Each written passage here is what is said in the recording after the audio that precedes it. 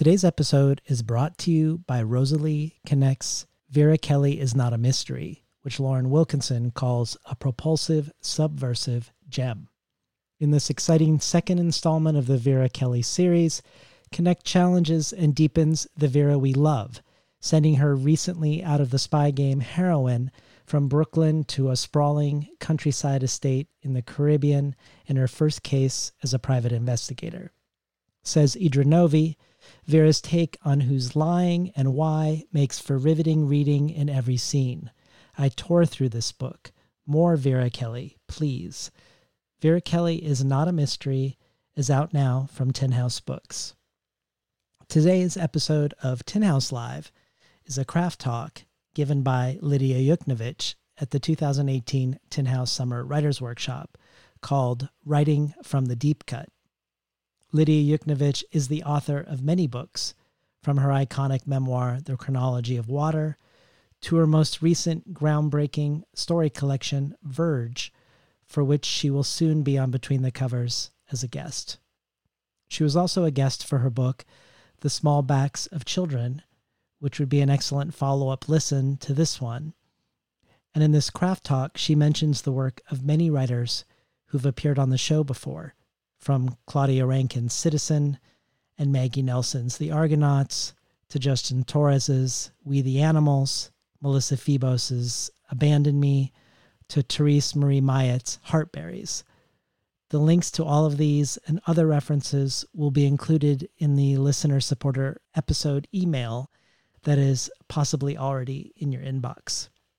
If you're interested in finding out about becoming a supporter of Between the Covers and what is available to you if you do, you can find out more at patreon.com/betweenthecovers. I'll end my introduction to Lydia's talk with Lydia's own words describing the talk for the workshop schedule. In the words of Lydia Yuknavitch, we are always living in tumultuous times. The despair and trauma fracture our life narratives daily, culturally, and personally. And yet we endure, make love, make art. We keep creating. There is so much to learn from the edge of things, from the cracks and cuts and fissures of the earth, of our hearts. What can writing become? What new narrative strategies are emerging? How might we become and story ourselves differently? How might more bodies and stories and voices emerge as the old mono-stories break apart? Storytelling is a site of resistance and generative possibility in all times. Finally, one last thing before we give it over to Lydia. This talk culminates in 12 people volunteering to go on stage to participate in a revolutionary creative act, sharing things that they had written that are powerful, but also sometimes quite personal and revealing. Because we don't have the permission of these 12 anonymous participants, the episode ends before their reading of their words. And now for Writing from the Deep Cut with Lydia Yuknavitch. Well, this is terrifying. I'm so scared I shaved my armpits.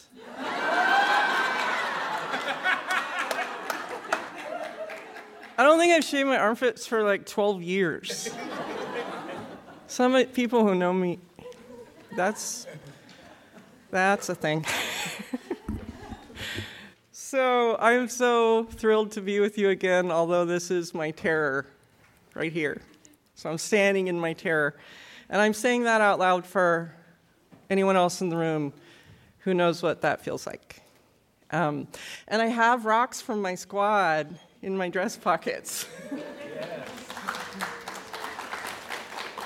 So that helps too. Here's how it's going to go. I'm going to open with a kind of invocation quote or a sort of portal.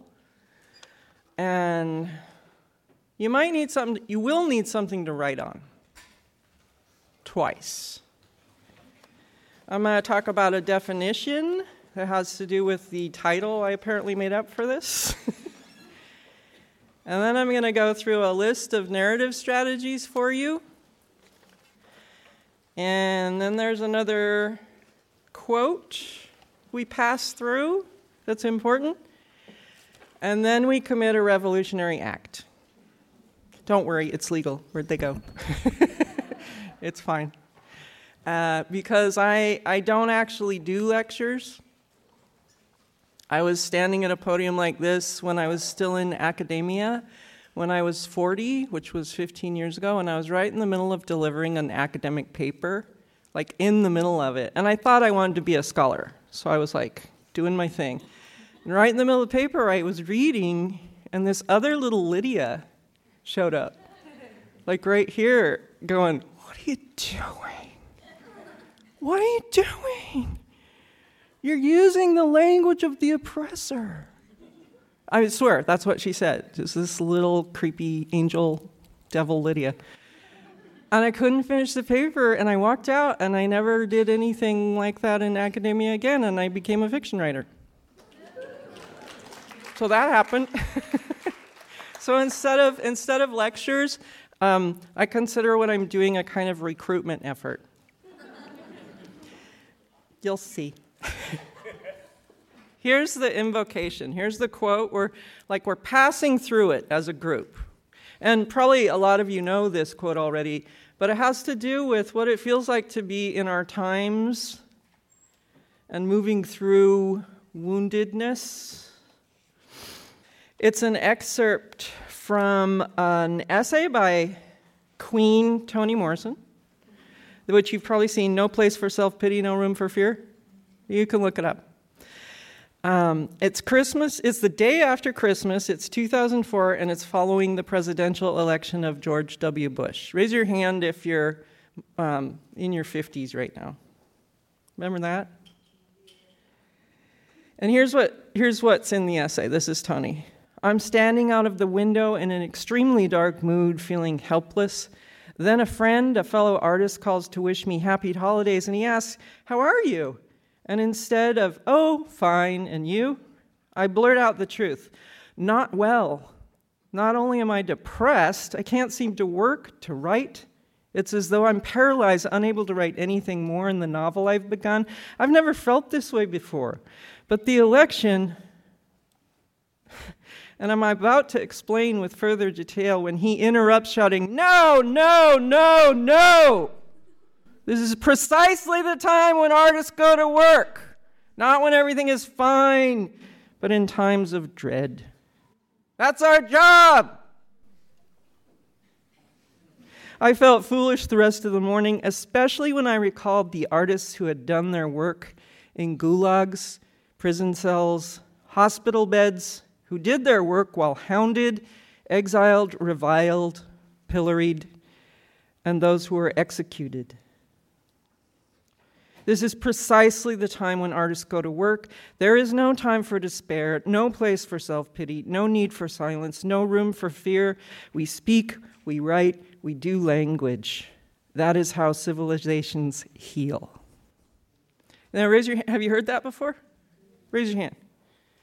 It's a good one, isn't it? That's 2004. That's all I'm saying about that. But similar feelings, right? Couldn't it have been 2018? Or 2017, whatever. Or many, many other times. To me, that invocation, that quote, is a call to arms. But don't worry, I mean artist arms. So that's what I'm doing with you today. I'm creating a call to arms, and you're going to help me in a little bit. So first I want to talk to you about a definition. The title of this thing, apparently some clown made this up, Writing from the Deep Cut. I read it and I'm like, what? And I think what I meant at the time was the cut, as symbolic wound or wound of some sort. That's what I meant by cut. And so if you look the word wound up, if you're nerdish and you go into the vortex of Wikipedia and Google, like we all do, You get these three, and they're so great. You're writers, so you're listening differently than regular mammals. This is great. 1, an injury to the body, as from violence, accident, or surgery, that typically involves laceration or breaking of a membrane, such as skin, and usually damage to underlying tissues. Okay, I'm nerd enough that I just heard 7 story ideas, or poem ideas, or painting ideas in that one definition. Second one, equally cool, very short, a mental or emotional hurt or blow.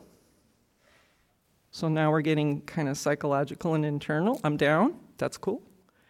And the third one, I don't know why I didn't expect to see this in the definition, but a rift in or blow to a social group. And that made all the hairs on my arms stand up. Because all 3 of those definitions, to me, are artist material, artist landscape, like go in there and do something to it. So it's like, okay, Lydia, do what? Miss Fancy. So this is a part where you can jot some notes down. Okay? I'm coaching you. I'm dividing woundedness into 3 categories just for the purposes of what we're doing today. The first one is personal wounds. The second one is historical wounds. And the third one is ancestral wounds. Okay? And so what I want you to do is not take all day, but just jot down a couple examples you can think of from you in your life in all 3 categories. So I'm going to say them again. Personal wounds, historical wounds, and ancestral wounds. And I'll even tell you a couple of mine just to get you going, just to concretize it. So personal wounds, I might say my father and how he abused us. Make sense? I might also say the death of my daughter. Those qualify to me as personal wounds, so I jot those down.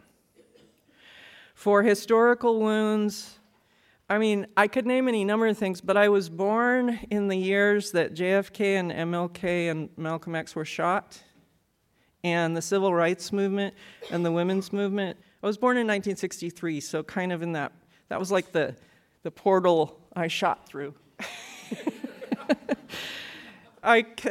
That's my eternal gesture for being born. If you want to practice it, it goes like this. I came of age during the dreaded Nixon era, so maybe I'd write that. And I became a writer during the Reagan and Bush years and the culture wars. Remember those? I mean, that part's happened before. And 9/11 and the American-made wars in the Middle East, all of them that are sustained today. And the clusterfuck we made in the world. Sorry, recording, if that's happening. And then for ancestral wounds, because I'm me, I might jot down Lithuanian immigrant history, because that's in my genetic code. I'm an immigrant family story line. I might jot down lineage of abused women and how they don't die, because there's a whole bunch of them in my family and people history. Okay, you got the idea? That was me trying to help you jot a couple things in each category. I will take a few sips of water. You do the jotting down.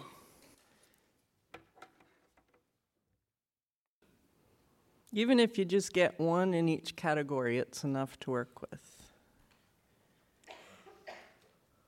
Raise your hands and show me your armpits if you're done.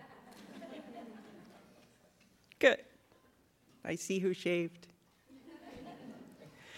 So, from my point of view, if you think of those 3 definitions of wounds, and then there's 3 kinds of history I'm talking to you about, I think not all writers, but some of us are always writing between those categories and trying to weave our way between them and make a helix of them at the same time. Not all writers, but a lot of writers. Raise your hand if you agree with that. And maybe that's you.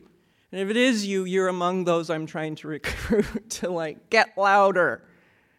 The job of the writer, remember the invocation quote. So I'm going to list some strategies for, I even titled this, List of Narrative Strategies to Try in the Face of Clusterfuck. Any type. And we'll come back to whatever it is you jotted down. So number one. In number one's example, I'm going to use my books as a book that does this, but don't panic because I'll quickly never mention myself again in any of the other examples because, ew. It's just the easy way to start and talk about it, okay? So here's number one. Ask what the wound is generative of. What we're usually asking is, how did the wound hurt me? Or how can I heal? Or how can I fight back? Or any number of those kind of things. This question is different. Ask how the wound is, what it's generative of. So my father's abuse produced in me a fractured identity. I took that fractured identity out into the world. I lashed out. I self-destructed, all kinds of crazy behaviors. But then eventually in life, I took the pieces of a self, this fractured identity, and arranged them in patterns something like a kaleidoscope, where the pieces could have a gestalt, they could make a shape, and lo and behold, a story emerged. And that story was the chronology of water. And it became instantly okay for it to be in pieces, like my identity. In fact, it didn't just become okay, it became the only way I could tell the story in pieces. Do I tell every story in pieces? Kind of, but not really. A lot of them. Because I have found by putting the story in pieces and turning each piece, I can tell a different kind of story. And in this case, I needed that. Similarly, my daughter dying, which I mentioned before, it left a cavernous grief and loss hole inside my heart and body that's still there. Perhaps you just heard it in my voice. And yet, that seemingly empty nothingness space had something in it. A girl who might yet be born on the page. Endlessly. A girl who can live many lives, save herself, decreate and recreate herself endlessly. So my personal loss and the hole in me was generative of stories of girls who remake the world, and they're better at it than I am in my life. And that's enough. That's good. And if you read anything I've ever written, there's a girl in it, in all of them. I don't know, maybe someday there will be something besides a girl, but right now it's a girl. And she is what came from the hole.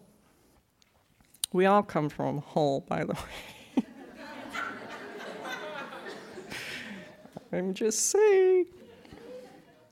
So number 2. For the love of oceans, resist binaries. We are so past binaries. We are so in a more interesting moment than making meaning through binaries.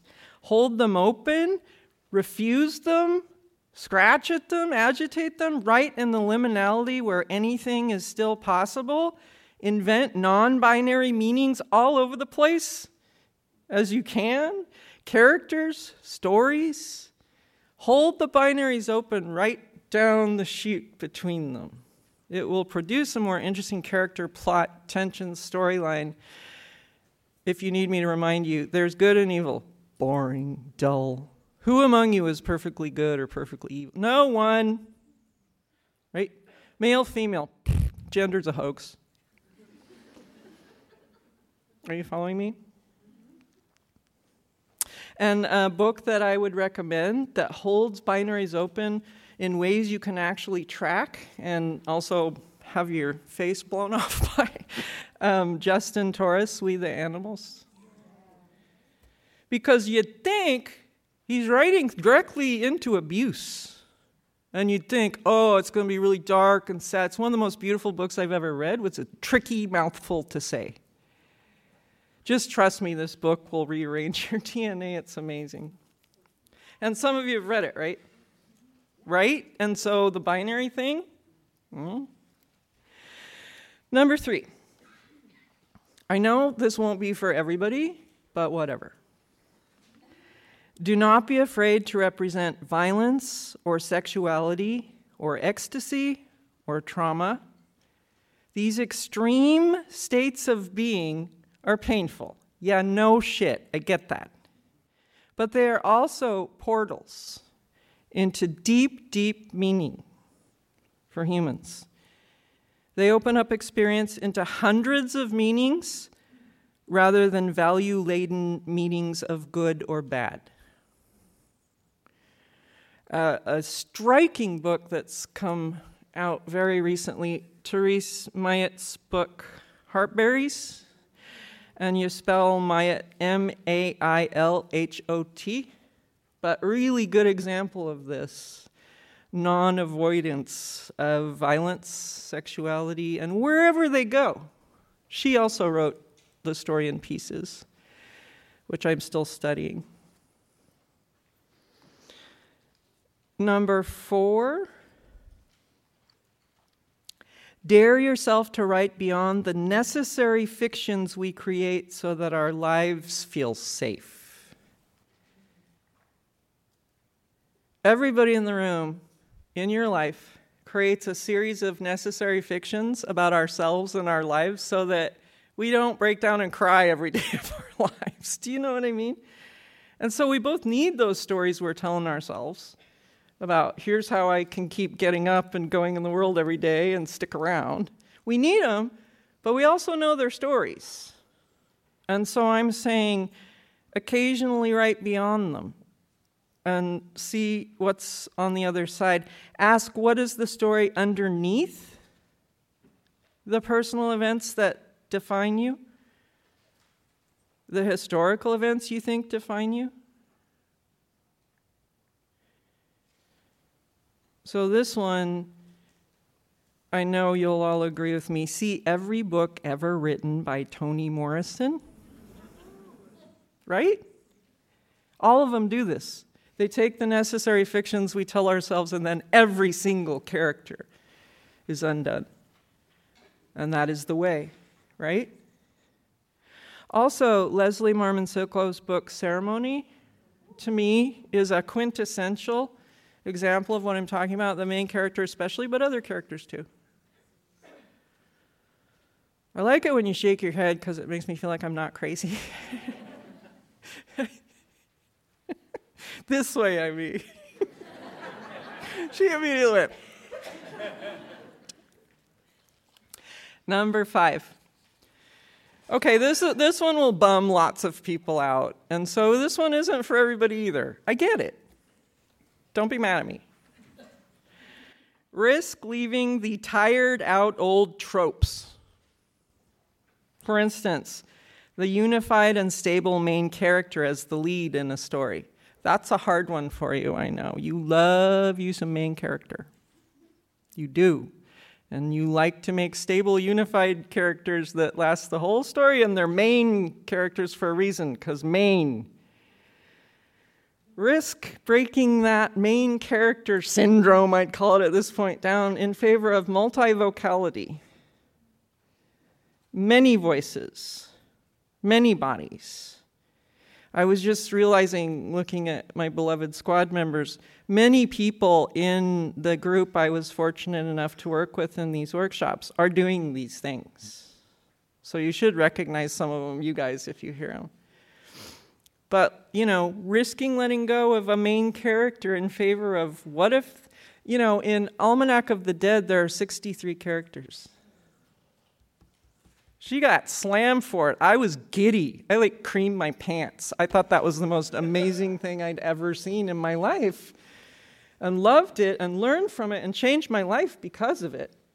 Because I didn't just see that there were so many characters, which is what the surface idiot critics saw. What I saw was that you need all those voices to tell any story, or you're repressing and oppressing some bodies and stories over others. That's the politics of insisting on a main character. Do you see what I'm saying? And yet those stories are good too. I'm just saying this is another thing to try. Except for the revolution part where... What was that, number 5? Number 6 is breakdown form, which I spoke to earlier about my own work.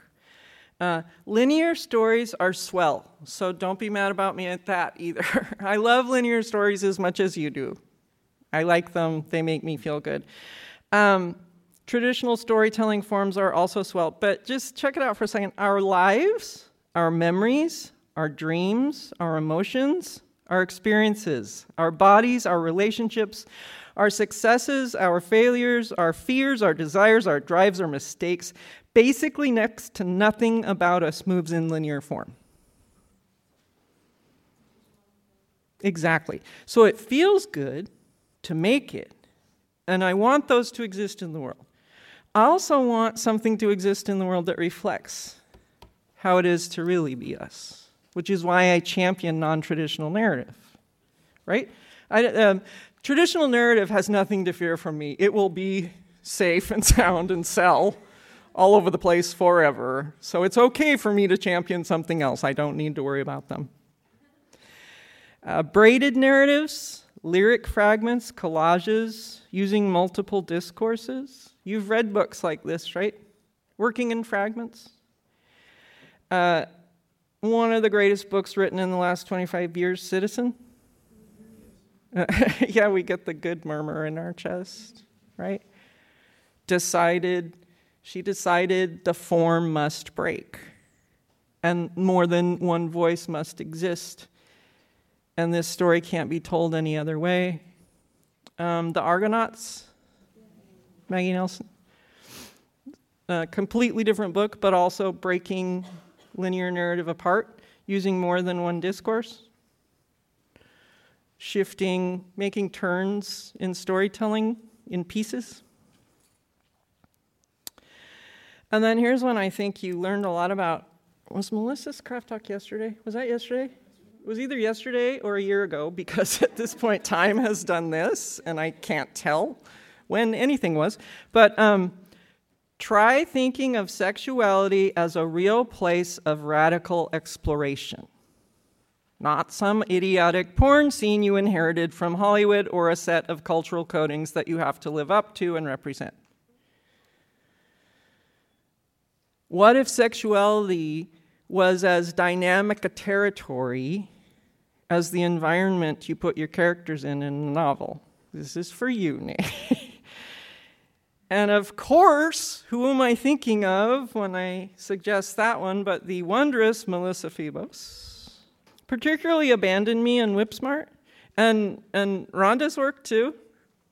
Several people who have been at this workshop talking to you come to mind, but I was talking in workshop today. We have yet to write into what sexuality is fully capable of showing us about ourselves, from my point of view.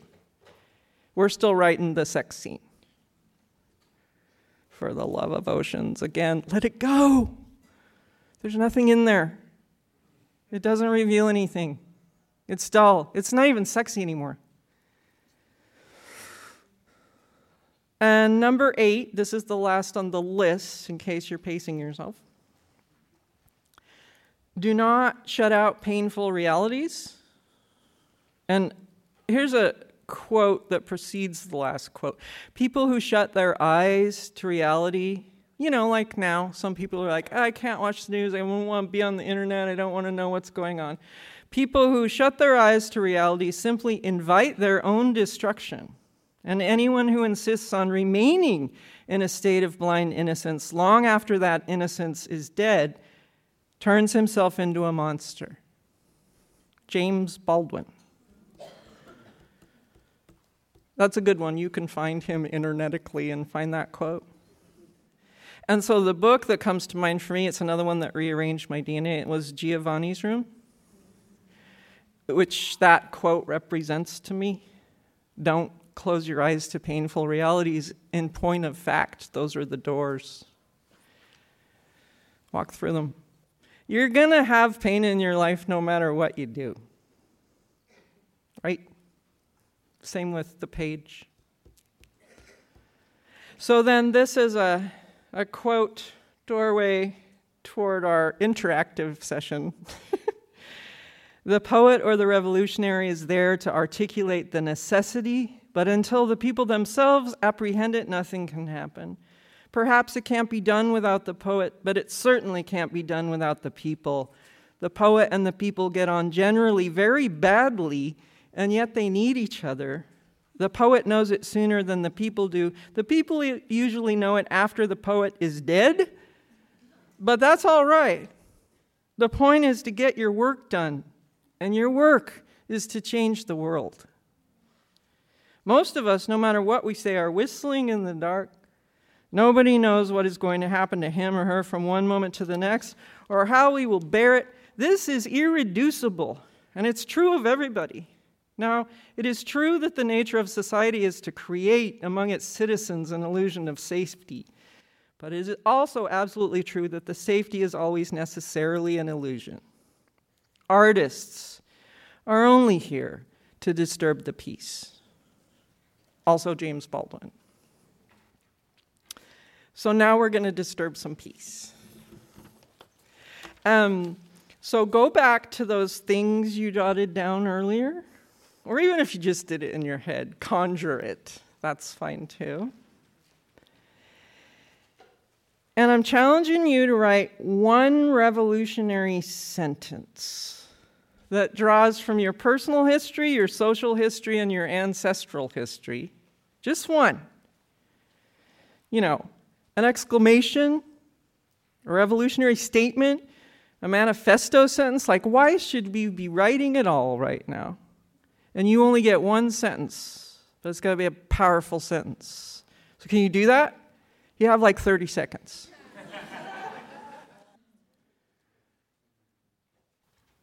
Yeah, about 10 more seconds.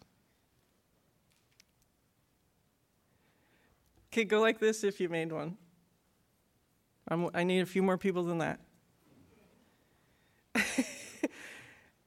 I love that you're actually doing this when I ask you to. How about now? Go like this. Do you do one? It's a little better. Okay. I now need 12 volunteers to come up here with me with their sentence so that we can create a revolutionary act/poem from the lines. So, 12 of you, and I mean no offense to anyone in the room, but they can't all be white people, okay? So 12 people must come up here. When you're ready, we need 12 or we can't get out of here. So, yeah. Come on down. There's our first volunteer. There's our second volunteer. There's our third volunteer.